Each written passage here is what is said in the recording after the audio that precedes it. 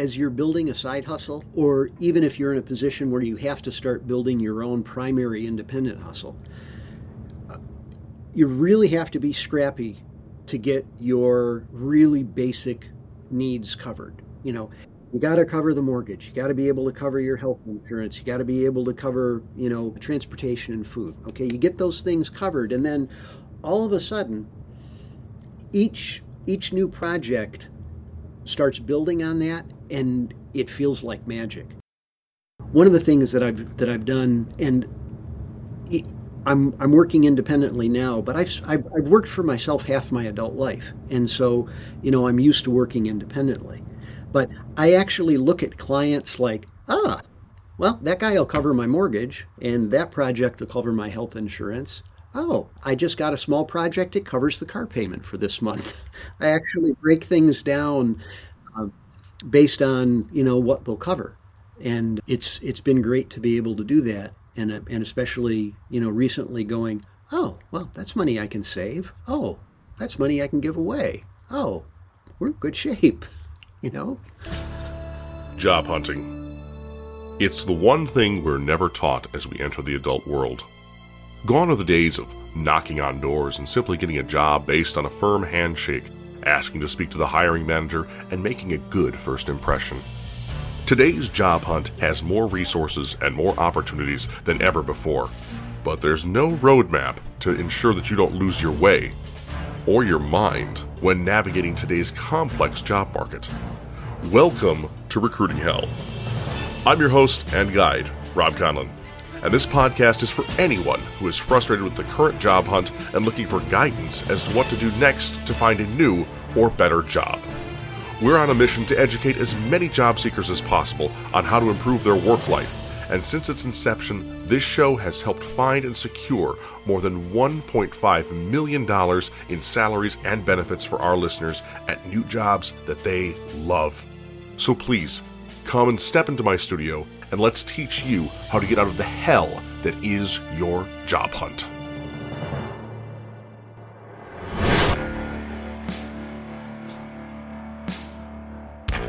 Welcome to Series 4 of Recruiting Hell. I'm your host, Rob Conlon. Now you might be asking yourself, hey, what does Series 4 mean? Well, let me explain. In the production of this podcast, I've had 3 sets of 20 episodes, and I've called them seasons in the past. But if you've been with me and the show for a while, you've seen and heard the show evolve over each one of those seasons.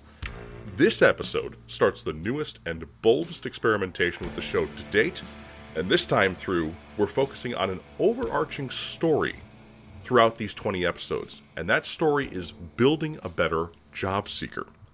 Now, you might think that the whole point of this show is to do just that, but in these 20 episodes, we're going to focus in harder on you, whether that's developing skills, learning about physical fitness while unemployed, or stepping into a completely different type of career. That last one is something we're going to learn a little bit more about today with our guest. He's a veteran guest of this show, and he's absolutely one of my favorite people that I've met from my efforts in making this program and growing in my network in 2020 and 2021. Please welcome Rex Roy, my favorite marketing man from Michigan. Now, for those of you who don't know Rex, he and I met via LinkedIn last year when I stumbled upon his new entrepreneurial product and project, mycareersnapshot.com, which was an integral part of my job search in 2020. Rex, it is fantastic to have you back on the show, and as I was writing that intro, I realized it's been over a year since you were first here, and we've stayed in touch basically about quarterly, if not more like monthly since then, which is just wild. It has been a ball. Thank you for having me back. My pleasure, my friend. Now, listeners, if you want to catch our original conversation, finish up this episode and go back to October 2020 in whatever podcast platform you're using. Tune in to episode 21 for the first round of our conversation. Now, Rex, I had you back for 2 reasons today. The first is a topic that I really, really wanted to pick your brain about. And we talked about this in kind of our pre-conversation, and that's entrepreneurship and going it alone when life deals you really crummy cards. Now, the second is that I also want to get an update on where your entrepreneurial journey has taken you with mycareersnapshot.com. So back to the first question, though. We know your story begins with COVID downsizing you at your marketing job, But I guess the question I have for you is, what made you decide to create your own product and start a business rather than go looking for work with someone else or somewhere else? That's a good question. And it's actually got a very obvious answer. So I was downsized from an event marketing firm in the spring of 2020. Obviously, with COVID, there were no events anymore. So the type of work that I did, for 18 months completely disappeared. I saw it coming as events started to shut down in April and May, and realized that an old guy like me, I'm almost 60, I was in no position to retire. And I had to start to plan for getting back into the job market. And, I looked at my resume and I updated it. My resume's fine, but it doesn't stand out, at a quick glance. So I thought about how I did marketing for many of my clients, and we would always use metrics to help sell something, whether it was a product or whether it was to, reinforce the effectiveness of the events that we held. And we would look at metrics, like how many people came through the gate, how much stuff did they buy, and we would package those into kind of a neat little graphic, and we would use those to help win projects down the road.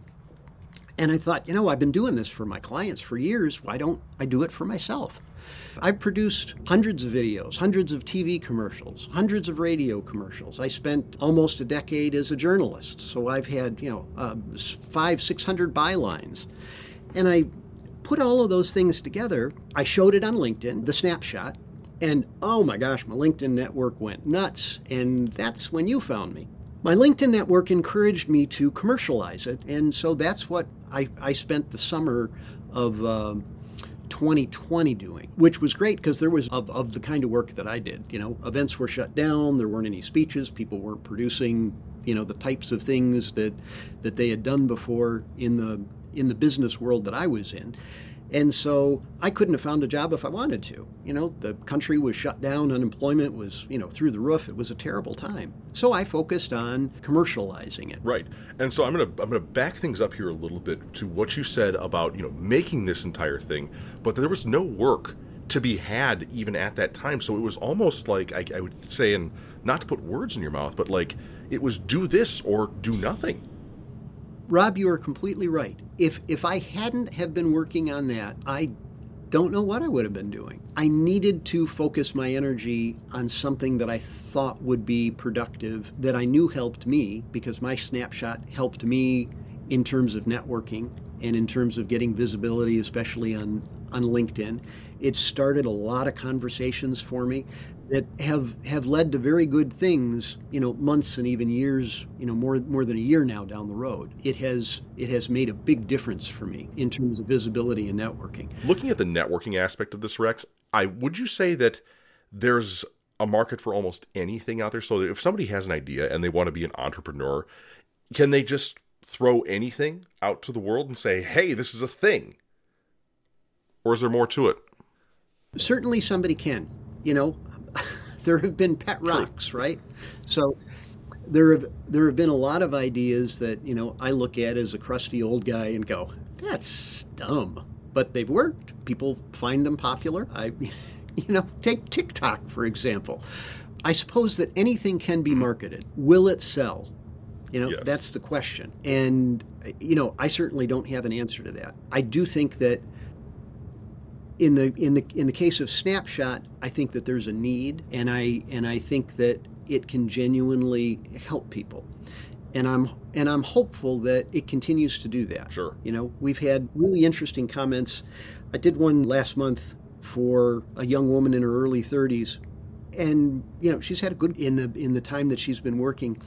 What really struck me is she sent me a note afterwards that said, I really didn't realize what I had accomplished.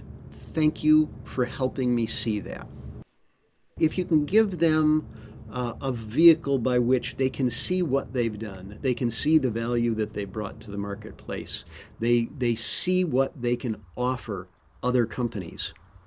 That's really powerful, and I'm excited to be a part And I of think that. that you've touched on another great point there, is that a vehicle to bring something to market is literally what entrepreneurship is about. And whether you're taking something like somebody's career and bringing that to market and saying, this is my product, or you're creating, the next fidget spinner or whatever it might be, I really think entrepreneurship is something that has a very firm hold with, especially how connected we are now. You said that a lot of the big things about My Career Snapshot at first were that you took it to your network, and it was like, again, that's how I found you in this case, was that I saw this really neat thing that people were talking about consistently. So I guess the question I have next, Rex, is, every business starts somewhere. People go and maybe they get a loan from a bank. That's kind of the old style of doing it. Maybe you crowdfund, maybe you beg, borrow, and steal, whatever it might be. So with My Career Snapshot and things like that, the next question I have, and this is, applying this to all entrepreneurial projects, including some of my own, resources. Building a business takes time, but we know it's not free. And I think that's one of the biggest obstacles. I know it was for me in starting my side hustle. Was I had $26 in my pocket. That was it. Starting this podcast, which, eventually evolved into my side hustle, was really tough to do with such limited resources. What kind of resources do you feel are necessary for someone to consider an entrepreneurial path and be successful on it? You've already hit on it, and it's genuinely time. If you truly want to do something, you have to make the time to do it. And you have to learn the skills that are required to make it happen. And you got to be clever. With what you did, you invested a ton of time. Oh, yeah. And that's all I had. And you didn't get paid for it. Right. But you knew that it was going to pay off. You knew that it was going to lead to something. You could mentally make that argument that you were building relationships, that you were expanding your network, that you were gaining a visibility that you would never have. And while you probably didn't think that you would have, atomic dollars attached to it right. anytime soon, you knew that you were going in the right direction. And that's the way that I felt about My Career Snapshot. I invested a ton of time early on. I actually learned about web development, and I built my website myself. I asked for help from a number of different people, including our younger daughter, who happens to be a web analyst for a major Detroit ad agency. So she was able to say, Dad, you need to do this here, and here I'll write a little bit of code for you, and you need to fix this. But I pulled all the graphics together. I did all the writing for it. I did the design. And it was enough to get us off the ground. One of my son-in-laws said, Rex, it's minimum viable product. You got it there. This is going to work to get you off the ground. And interesting. That's what I shot for. Sometimes, minimum viable product is the right goal when you're an entrepreneur. You can envision something bigger and grander, but you just have to start somewhere. Definitely. And I think that that's probably one of the hardest things to come up with as like a minimum viable product. Like, what is the one thing that I can do that starts to turn revenue, that starts to make it so that I have other things to reinvest back in this business. For myself, I mentioned that it was the last $26 in my of free cash I had in my wallet. Rex, you said that time was the other major one. Anything else that, aside from money and time, factor into becoming an entrepreneur? Asking people for help judiciously. Okay. There are people in your network that are, and I'm saying this as a generalization, but people that are smarter than you in different areas. Whether it's an accountant or a lawyer. I had those people in my life as well that I talked to about Snapshot.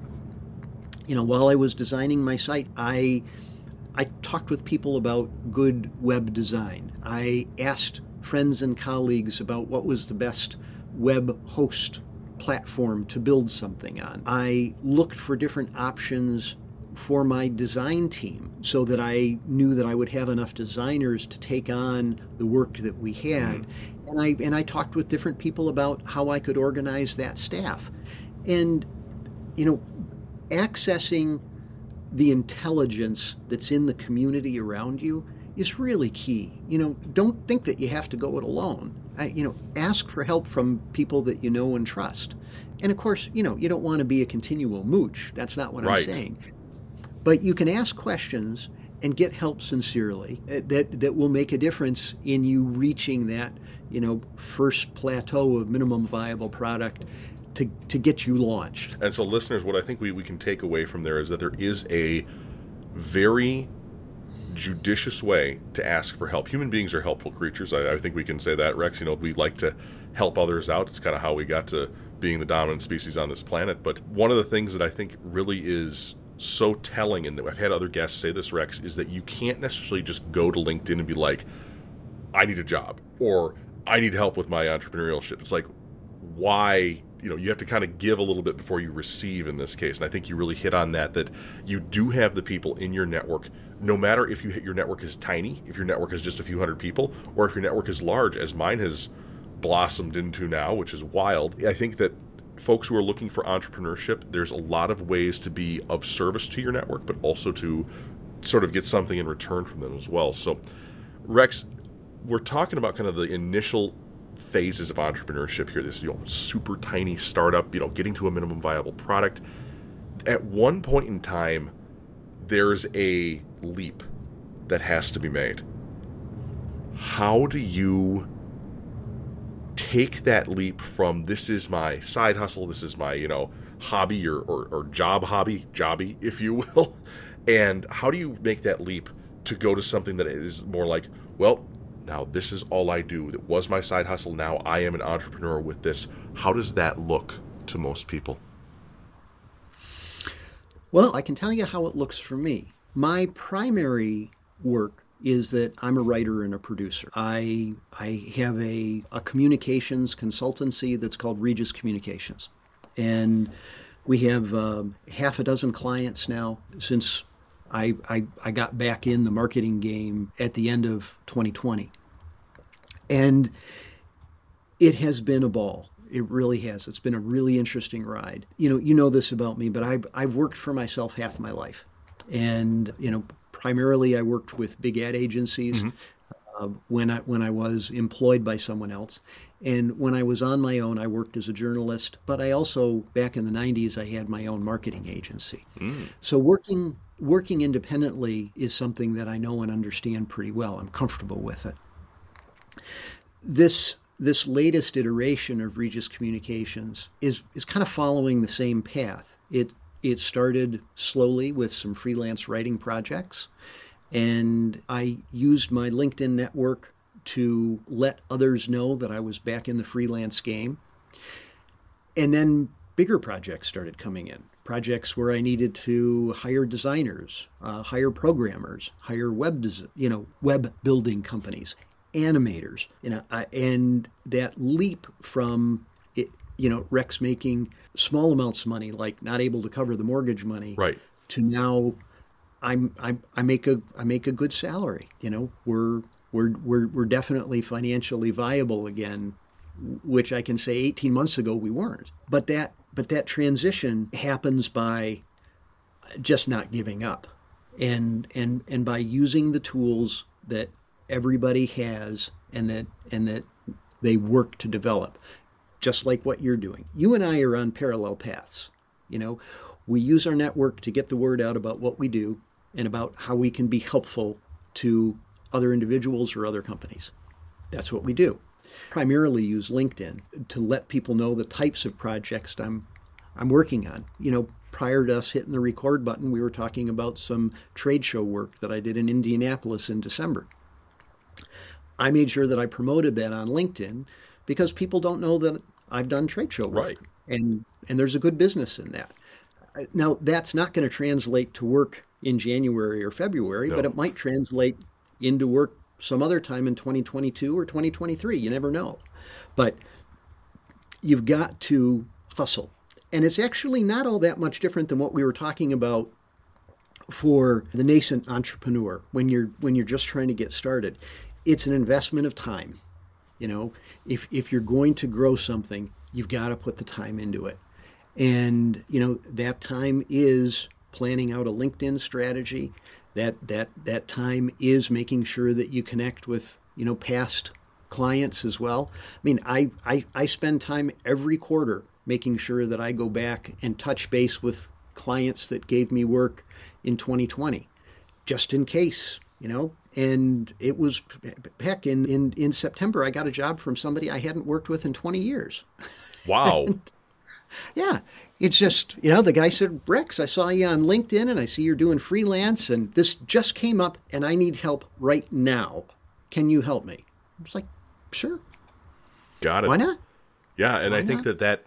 that long game that you're describing, Rex, whether it's for an entrepreneurship thing, and again, we actually talk about this a lot at my day job, is that when you make a podcast, it's not a short game. A lot of times some of these very marketing and numbers and metrics focused folks come and they say, well, the show's been in the water for 4 episodes. How much money have we made? And it's like, whoa. Like, hold up in this case. So I think stressing that to folks who are in an entrepreneurial mindset and going on an entrepreneurial path potentially, that time is the one thing that's probably, I would say, maybe your biggest enemy, in that you don't want to give up too soon. Obviously, there are some times where you have to throw in the towel. You know, you can't just not pay your mortgage or your bills and hope that, you know, whatever widget you've designed sells to people. But at the same time, keeping that going on the side, that momentum start to build. It's very slow at first, and I think that people don't notice that until, I mean, if they even do notice it, until it's almost too late, if you will. The next thing I wanted to talk about really a little bit here, Rex, was, you know, maybe somebody is considering becoming an entrepreneur, but not all of us are, you know, mechanically inclined people or can mix up like super sticky glue chemicals like that flex tape guy. How does somebody who potentially wants to be an entrepreneur find the capability to actually create something that the rest of the world may want to buy, especially if it's a product? I think it's an interesting place, you know, it's an interesting question to say, how do you come up with an idea that the world wants? I have never looked at things that way. My question has always been, what can I offer people of value? So that's very different. And I think that that's an easier question to grasp because it's a smaller question. You know, you are looking at yourself and the capabilities that you have. You are not trying to be somebody else. You know, I'm not trying to be the next guy that comes up with the super sticky glue that you can spray on your gutters or, you know, spray on a screen and then put in the bottom of a rowboat. Okay, Right. That's not me. I'm a guy that's a communications expert. You know, I know how to help sell things, you know, whether it's products or with my career snapshot, I help people sell themselves. And I do that by communicating with visuals and the written word. I would encourage people to think about what they do, just like you have. You know, you have the skills that you have as a podcaster. You've got the production skills, you've got the people skills, you've got the storytelling skills. And you took all of those things and went, I can do a side hustle with this. And that's really what I'd encourage people to do, is look at what the talents and the skills that they have that they can turn loose for other people and add something to their lives, to bring value to their lives. You know, so that's how I'd approach it. We've talked about people who want to approach this. And so, Rex, the next question I want to ask is, in your opinion, is there an entrepreneurial type? Why or why not? Oh, absolutely. Oh, my goodness, yes. There are folks, you know, that have told me directly, I just want to go to work for somebody. I want somebody to tell me when to show up. I want somebody to tell me what I'm supposed to do during the day. And I want somebody to tell me when it's quitting time. I want to get my paycheck because that's how I compartmentalize work. You know, I've got a full life. I use work to fund my life, and that's just where I want to keep it. And that's terrific. If that's the mindset that you have, that's wonderful. That is one mindset to have. And the world runs on people like that. There are other people, and I am certainly in this category. My brain is just turning all the time. I am definitionally entrepreneurial. I'm always thinking about how to sell more of my own services, how to sell more of the products that my communications consultancy offers, how to make my career snapshot a bigger and better company, what ancillary products can we offer through the company, how do we get people to know about those things. I'm constantly turning on those things because I find them interesting, and because I think that there's a great challenge, a personal challenge for me in making something like that successful. And I actually just really recoil at the idea, of somebody saying, you got to work from 9 to 5, and we just want you to do this very limited thing, and that's all you're going to do. That's all you're allowed to do.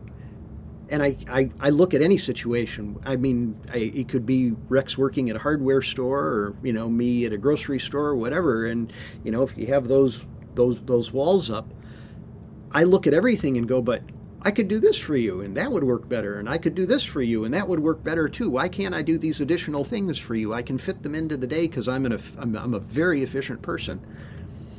But jobs like that have tall walls, and people have to just do the jobs that they do. And I can't stay in that space. That's just not who I am. Right. So if somebody felt that way, maybe they are constrained by that 9 to 5, that grind, if you will, and maybe they want something more. If it, not to get too Disney on us, but if you're Ariel, the Little Mermaid, and you're going, I want more, maybe this is an opportunity to look at entrepreneurship and start it as that side hustle, where maybe that structure that you mentioned, Rex, that structure of the 9 to 5, or the 8 to 5, or whatever it might be, where you're doing this one thing, maybe that's your mortgage, maybe that's your health care, all these things that have been that are staples that are needed for life. Maybe you have to do the main hustle from certain hours and live within that box, but after hours, expanding, kicking out of that box and doing something for you, building something for yourself, I think is where you're probably going with that. And I think that, that's a very astute way of how you feel, is very similar to how I felt about it. And any listeners that are feeling that same way, you might have the entrepreneurial bug, which is great. Practically, what you just said, Rob, is a really great path to take. And it's a very specific mindset. First of all, if you've got a job, be grateful for it. And, do your best while you're there. Take care of your employer and do what you're supposed to do. Mm-hmm. Use that, like you said, as the foundation for you to launch that entrepreneurial endeavor, whatever it is. Like you said, you've got the financial security, you've got a paycheck coming in every couple of weeks. That's a great place to be. Then invest your time and into finding out what it is that you can offer that's of value, how to present that, how to commercialize it, and all the different things that you have to do to actually create a going concern. And it's tough. I mean, it is, figuratively burning the candle at both ends. It's a lot of work to start a new business, and it's a lot of work to hold down a single job. I mean, that's not an easy thing, because jobs are demanding. They take a lot out of you. It's rarely just 40 hours a week anymore. I get it. But if you've got that, and you've got another 10 or 20 or 30 hours in your work week that you can devote toward making something happen entrepreneurially, that is, I think, the perfect situation. With the exception of maybe if you had a rich old uncle that just decides to give you a bunch of money so that you can just focus on the entrepreneurial aspect. But, if you've got a job and you have time when you can start that side hustle, boy, that's a great position to be in. Right. And, you mentioned, 10 hours, 20 hours, 30 hours. And I never want to correct my guess, but even, that's a lot of time. People have kids, people have meals to prepare and things like that. And one of the funny things I learned during the pandemic is that cooking is a luxury in this case, because not everybody has the skill to do it and not everybody has the time to do it. But even small amounts of time, Rex, even 20 minutes here, 30 minutes there, 10 minutes sometimes can make the biggest improvement in what your entrepreneurial journey is. And I would encourage anybody, even if you are the busiest person out there, you can probably find a couple minutes to squeeze into the day with, hey, I should be thinking about this potential project I'm working on. And I really think that that's one of the things to really take from here, Rex. And, you also mentioned that, time is the investment here. And even if you start investing very small amounts, much like money, it eventually gets to a point where it becomes self-sustaining, which is pretty cool. So that's true. One of the tricks that I've taken to doing the last 18 months. Can't wait to hear this. Well, it's really simple, stone tool simple. I have a stack of 3x5 note cards, Okay. and they're blank, and I leave them up on the desk in the kitchen, and in the course of life, because I have adult children that are at our house often because they live in the neighborhood. I've got a almost 5-year-old granddaughter, and my wife and I have a good, wonderful life. So yeah, time is precious. But when I'm doing the dishes or whatever else I'm doing in the house, an idea will strike me, and it's like, this is something I need to do.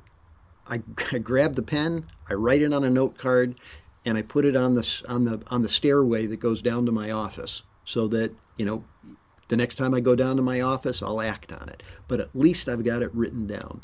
And note cards or Post-its or however you choose to keep yourself organized and focused and record those ideas are important, and give yourself permission to do that. It might sound kind of silly, but for me, it works really well. I don't know how you keep your, I think of my ideas as like kittens on meth, and they're all over the place, and I got to organize them.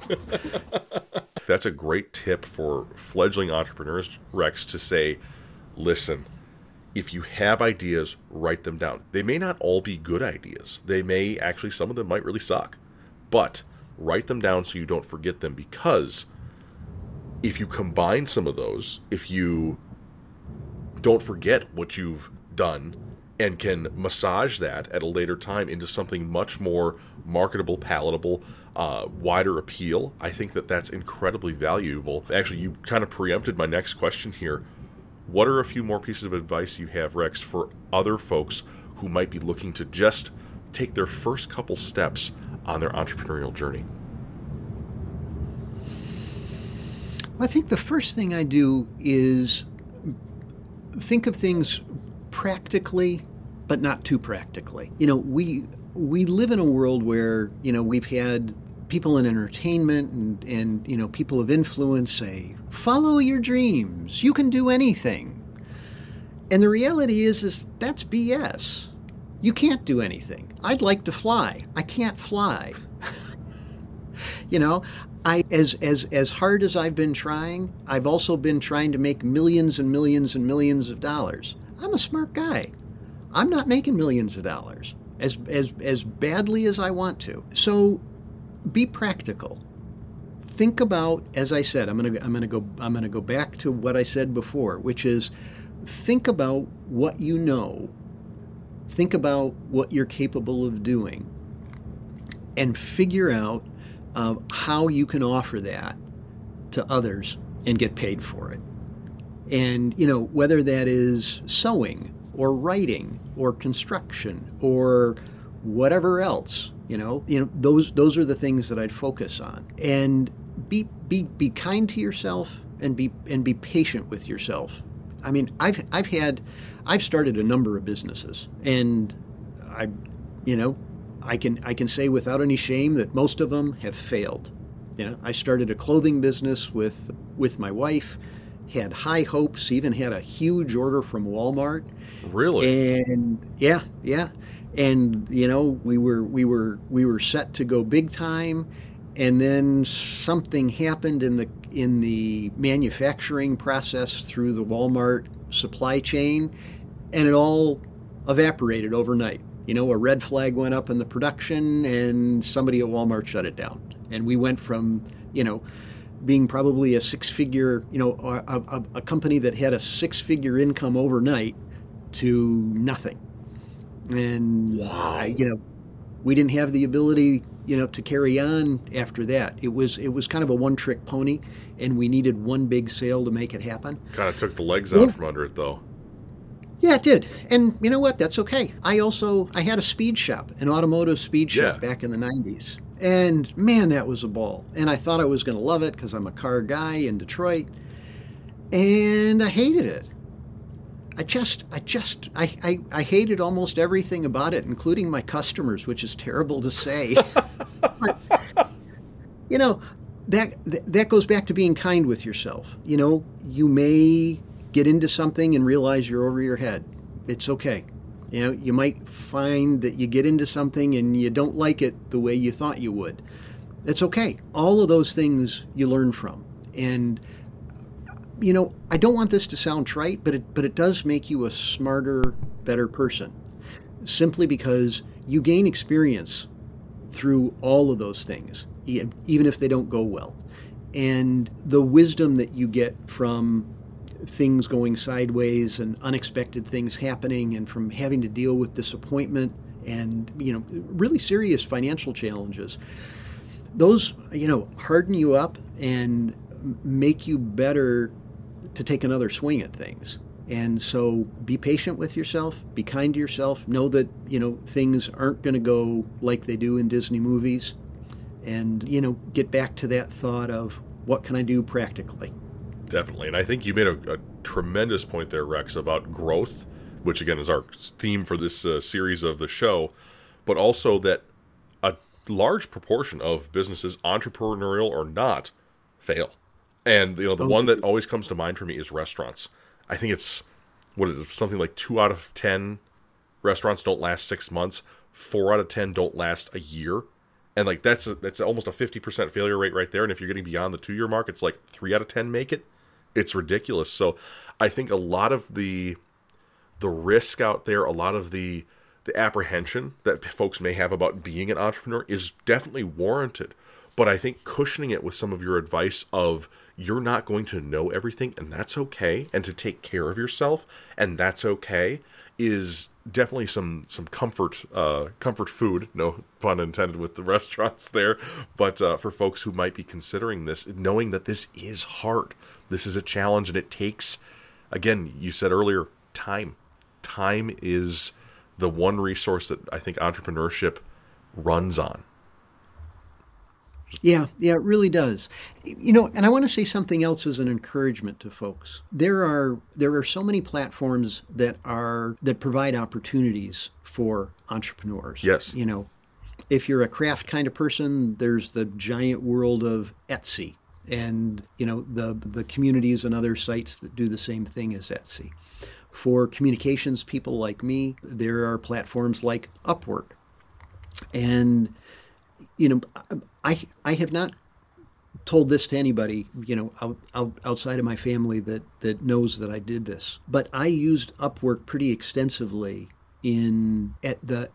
probably in the third and the fourth quarter of 2020, when everything was really in the tank. Interesting.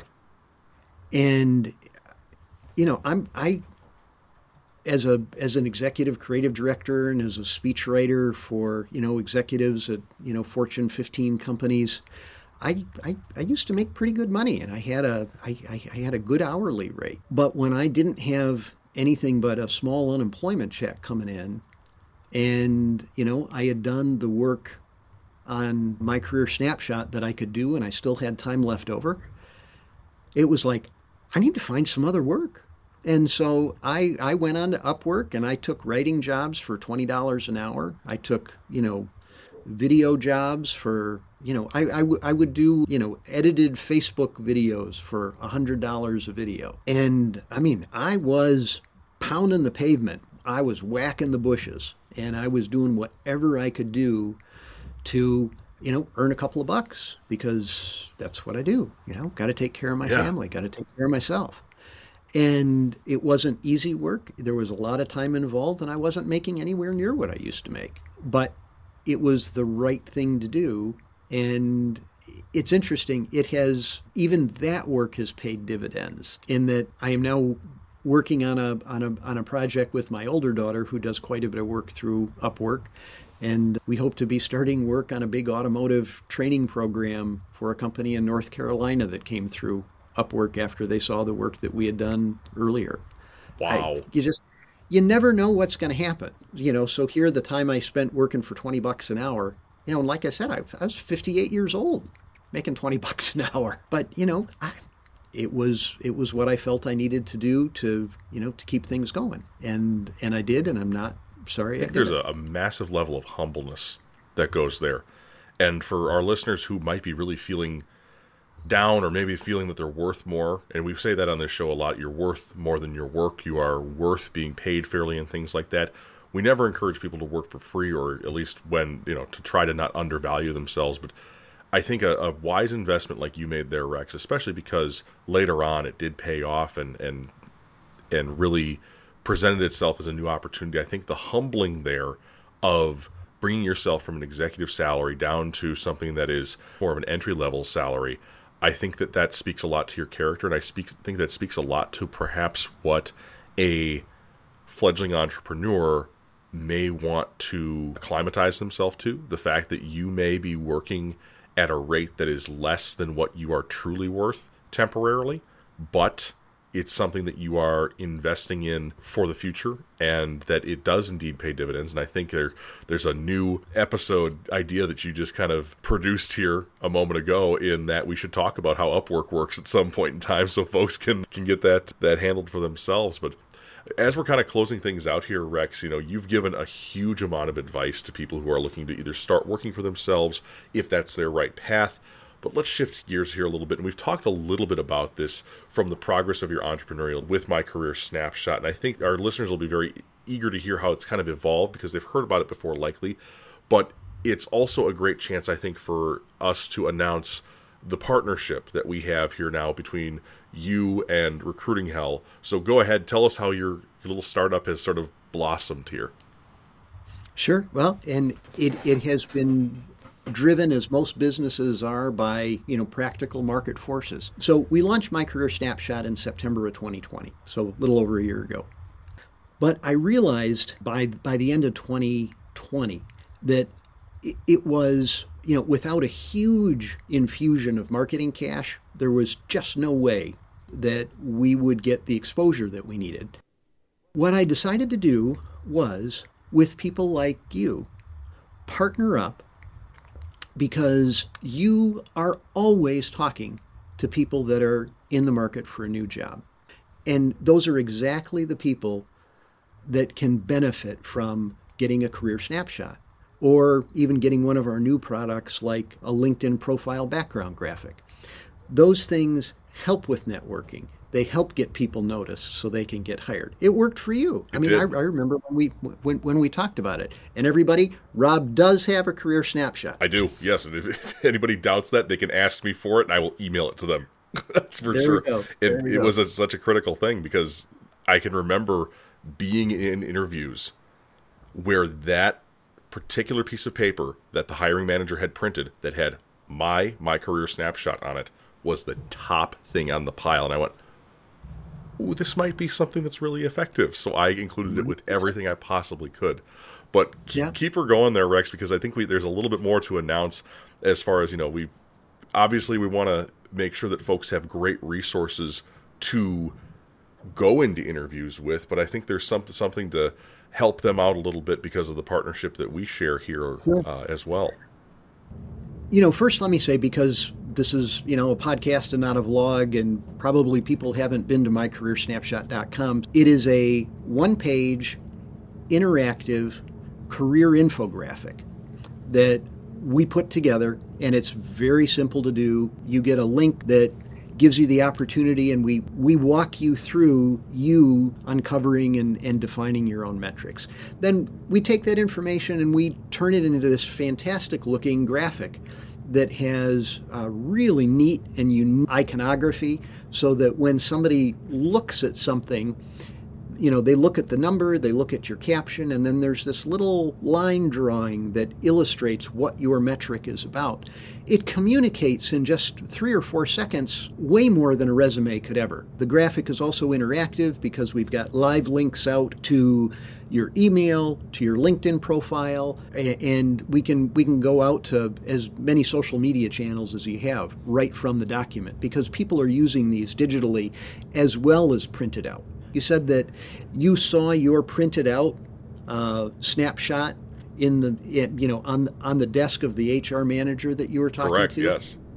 I've had so many people tell me that when they were doing Zoom interviews, and when the hiring manager would share their screen, they'd see their career snapshot up on the screen. It's on the virtual desk too, and you're almost, I think, back to what I was saying a little bit earlier, you're almost setting them up to ask you about these things that you know really well. And the one thing I thought that was really neat about the graphics on here, Rex, that was a really nice touch that I thought your team added to mine, was they researched the awards I've won. And they had little, like, it's called a Stevie. It's the customer service Oscars, basically. They had a little Stevie award next to that. And they had, an iPod next to, me talking about how many podcast episodes I've produced, which I should actually probably have you update that, because the last time I had produced podcast episodes, I think I had 23. With my new gig from doing all of this, I counted it out the other day, I've produced almost 600 podcast episodes, which is wild. So, folks, take a look at mycareersnapshot.com. It's, again, something that we trust very deeply here on Recruiting Hell. And, of course, it is a product that we love to endorse and make something get to you at the best price possible because of the partnership we have with Rex. That code that we did decide on for nice and easy was HELL22, and that's HELL22. And if you enter that at My Career Snapshot on the checkout page, there's a little box, if I recall correctly, that'll help you get that very best price on your My Career Snapshot. And I can tell you, as the host of this show, this is a product that I stand firmly behind, and this is a person who I stand firmly partnered with. And if you trust me to be helpful in your job hunt, I firmly believe that you can trust My Career Snapshot to have the same amount of integrity and efficacy for your job hunt. So again, Rex, it's incredibly generous of you to, again, partner with us. And folks, you'll be hearing more about this, kind of mid-roll ads and fun stuff like that throughout the rest of the season. This is one of those steps that you can take to really boost who you are and what you look like to hiring managers, whether it's in the application process or in the actual interview process. It's a great roadmap to your career, and it's also something that is tremendously useful in prepping the people who are going to be talking to you in the interview about what to ask you about. So you can almost have softball questions, I would think. It definitely reduces some of that friction of what are they going to ask about. Thank you again, my friend, about telling us how your little startup has grown and offering something so tremendously generous. Before I cut you loose, we're coming down to the end here, and I warned you about this. This is a section that's not here. It wasn't here last time, but it's called Quickfire. And for those of you who haven't been tuned into the show for a long time, this is something we started about 20 episodes ago, back at the beginning of Series 3. And we're going to keep this for the foreseeable future and probably distill all the knowledge out of it, because we've gotten some of the best advice on this show out of these next 3 questions. So, Rex, the questions, they're a bit rapid fire, but that doesn't mean they have to be one-word answers. Are you ready? I am ready. All right. So, Rex, what is the number one thing you think is wrong with the way that the modern job search works? The internet. Interesting. I'll tell you, there is a benefit to casting a wide net. Sure. When you're looking for candidates, but there is also a disadvantage of casting a net that's so wide. And when you open up the job search, to millions and millions through job boards and things like that, it makes the selection process inhumane. And I think that's what a lot of people are dealing with. The volume of candidates that a typical job, an HR manager has to wade through is really untenable. And it's made the job very difficult for them. And I think that's what's behind what we would consider the inhumane processes that we're all subject to, getting ghosted, not getting responses when we make an application, right. all those types of things. And so while I get it, I'm old enough to remember how, companies used to have a personnel department. And, the first thing that people, that somebody in the personnel department would do when they needed to go hire somebody is they would go to the department that had the need and say, hey, who would you guys hire? Do you have anybody for us? And normally somebody would go, yeah, well, why don't you hire Sally or Joe? I used to work with them. They were great. Well, that's what the person would go do, and as long as, they weren't on crack or something like that, it's like they bring them in and they usually worked out just fine.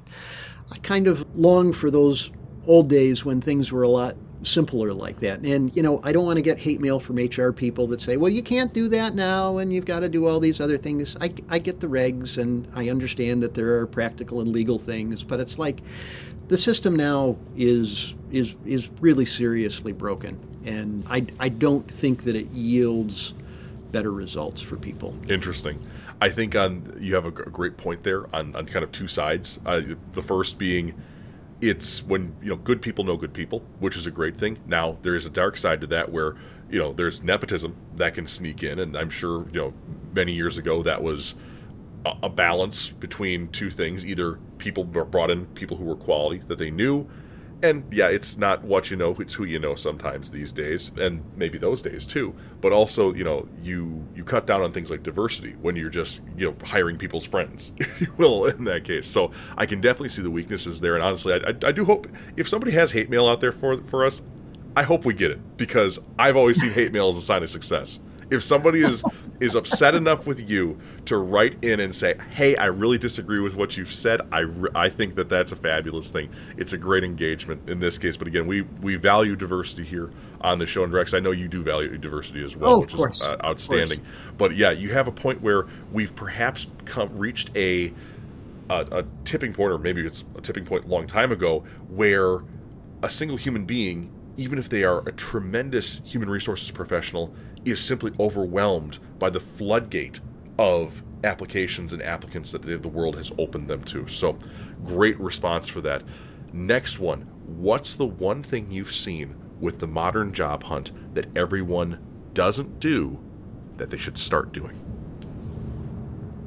People hate networking, generally speaking. Some people like it, I get that. But generally speaking, people don't like to network because they don't want to appear to be needy or asking for things. I would challenge people to turn the tables on that and start to reach out in a way that isn't so one-sided. You said earlier in the podcast, you can't just go out and say, hey, I need a job. Right. Or hey, get me a job, or whatever it is like that with that kind of answer. I approach networking with a, what can I do for you? Or can you give me some insights on this particular question? As opposed to, help me, give me a job. Those, the help me and the give me a job thing, not going to work. But if I knew, Rob, for instance, that there was a job open at your day gig and it looked like it was in my wheel, I could, because I'm in your network, I could say, hey, Rob, can you give me some inside information on that, on, who I should talk to, and if, what do you think about my skills lining up with something like that?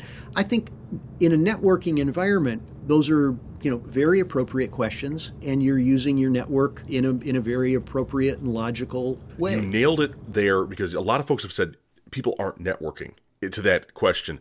But you've nailed it there, Rex, with the two questions that you closed with of how do I fit? What can you tell me about this? But again, that's not necessarily looking to be, give me a job. It's asking somebody's opinion. Everybody has opinions. Again, we were talking about the hate mail earlier. People got opinions, and they're usually pretty strong. So I think that's fantastic. And last but not least, Rex, go ahead.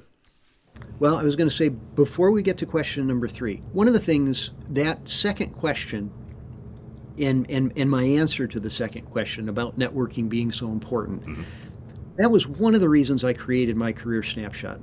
The reality is, Snapshots make it easier to network. You know, sending a resume while networking is not a great idea because there's an implicit ask then for somebody Yes. to read through the resume. And, you know, reading a resume, if you're going to do it earnestly, you know, that's a commitment. But when you have a snapshot, it's like, hey, Rob, do you think that somebody in the marketing department would be interested in seeing my snapshot? And, you know, that's a really good entree to open up a conversation. And that's what you want networking to be about, to start that conversation that might take you down a path that leads to an And you know, opportunity. the funny thing you mentioned about it being such a quick burst of information to people. We had one of my colleagues on here about 15 episodes ago, Dan Sanchez, and he said he doesn't even look at resumes anymore. He's actually coincidentally our marketing guy. He doesn't even look at resumes anymore. What he looks at is people's LinkedIn and the little things that are basically flash pictures, snapshots of what somebody's doing right now, whether it's entrepreneurial, work experience, whatever it might be. That's what folks in, I guess, progressive HR, if you will, are doing, rather than, you know, waiting through these resumes, looking at them for 6 seconds, and then tossing them into the do not hire pile in this case. So Yeah. Yeah. great add on there, my friend. And then lastly, Rex, what's the number one LinkedIn tip you've got for us today? Keep your profile up to date.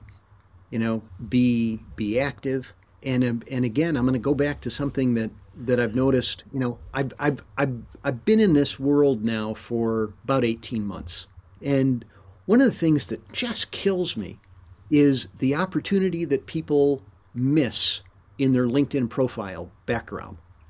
That huge horizontal picture that goes behind your little circle profile picture is space that can say something about you. Most people choose to do nothing with that space. You know, guys will put up pictures of, you know, them on a speedboat or fishing, or maybe they'll put up a sunset. I personally, when I put my LinkedIn profile together so many years ago, I had a picture of the skyline of Detroit. I thought that was Sure, that great. makes sense, yes. It does. But you know what? When I look at it as a marketer, you have just wasted a huge opportunity. It's a You know, billboard. it is It's a a virtual billboard.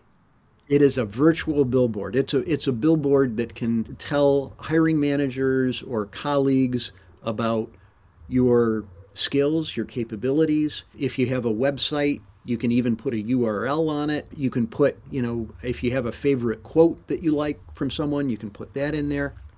So that's what we do. As a matter of fact, you need one of those. Day job's renting that one out for now, that's for sure. But it's Okay. definitely All something. right. There we go. No, it's funny. But you're right though, Rex. Is that part of our branding on my day job? Is that we have that background, and it's universal. And I think actually I might have the old. I might need to update that anyway. But like, it's universal amongst all of us at the company that you know that we work for Sweetfish Media. You know that we work there because of the way that our LinkedIn profiles are branded.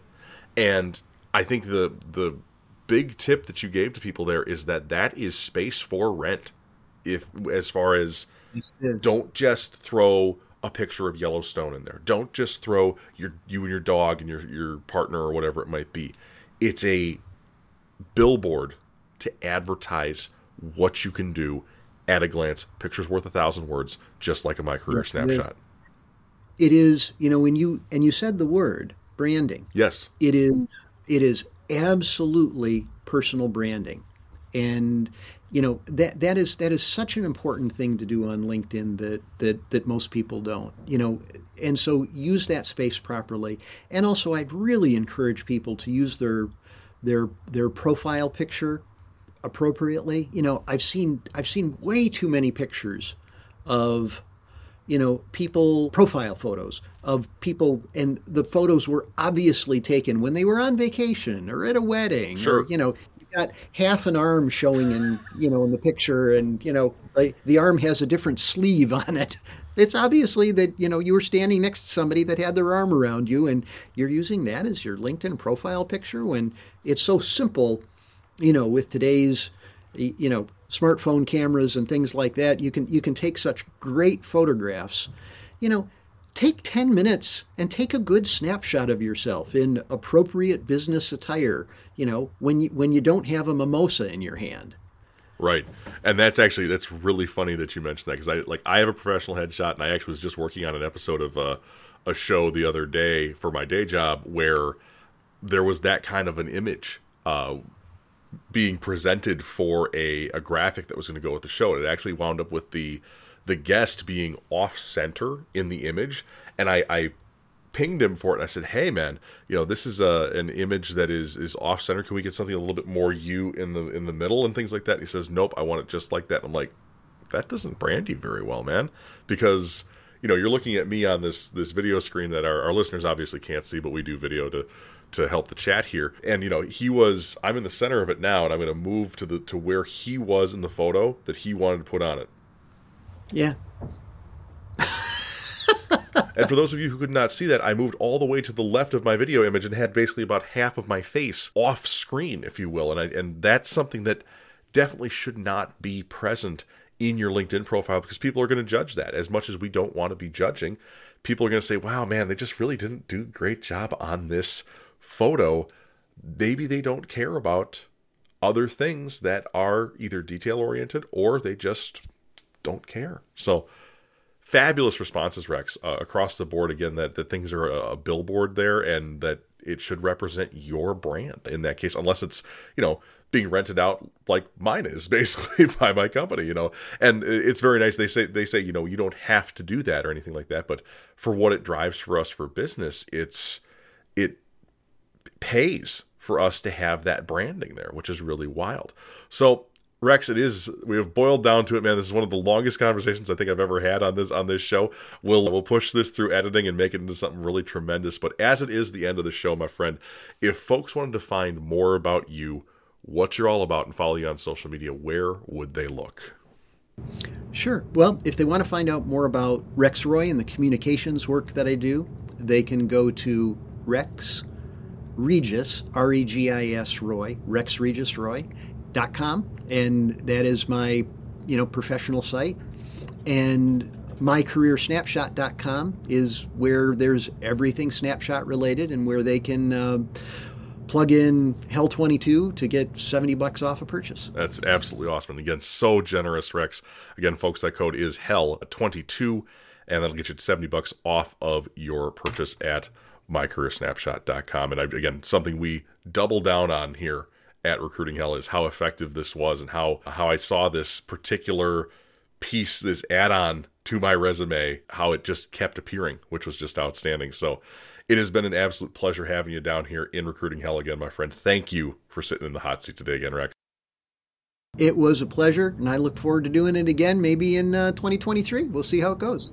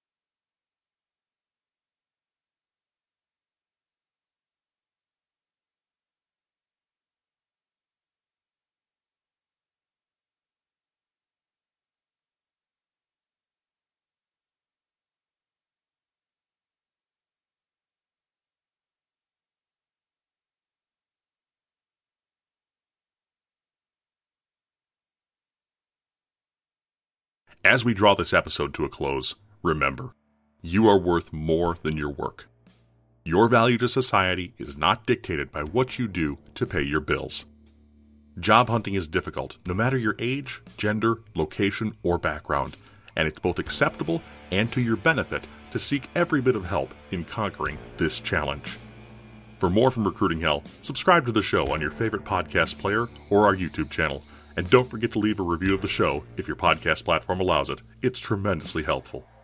Connect with Rob via LinkedIn, Be sure to visit recruiting-hell.com to subscribe to our newsletter, and of course follow the show all across social media. Just look for the orange and blue flame logo. Recruiting Hell is a production of Westport Studios and is proudly made in Wisconsin. Lastly, be sure to visit and support our sponsors. They make it possible to do this show and make it better every single week.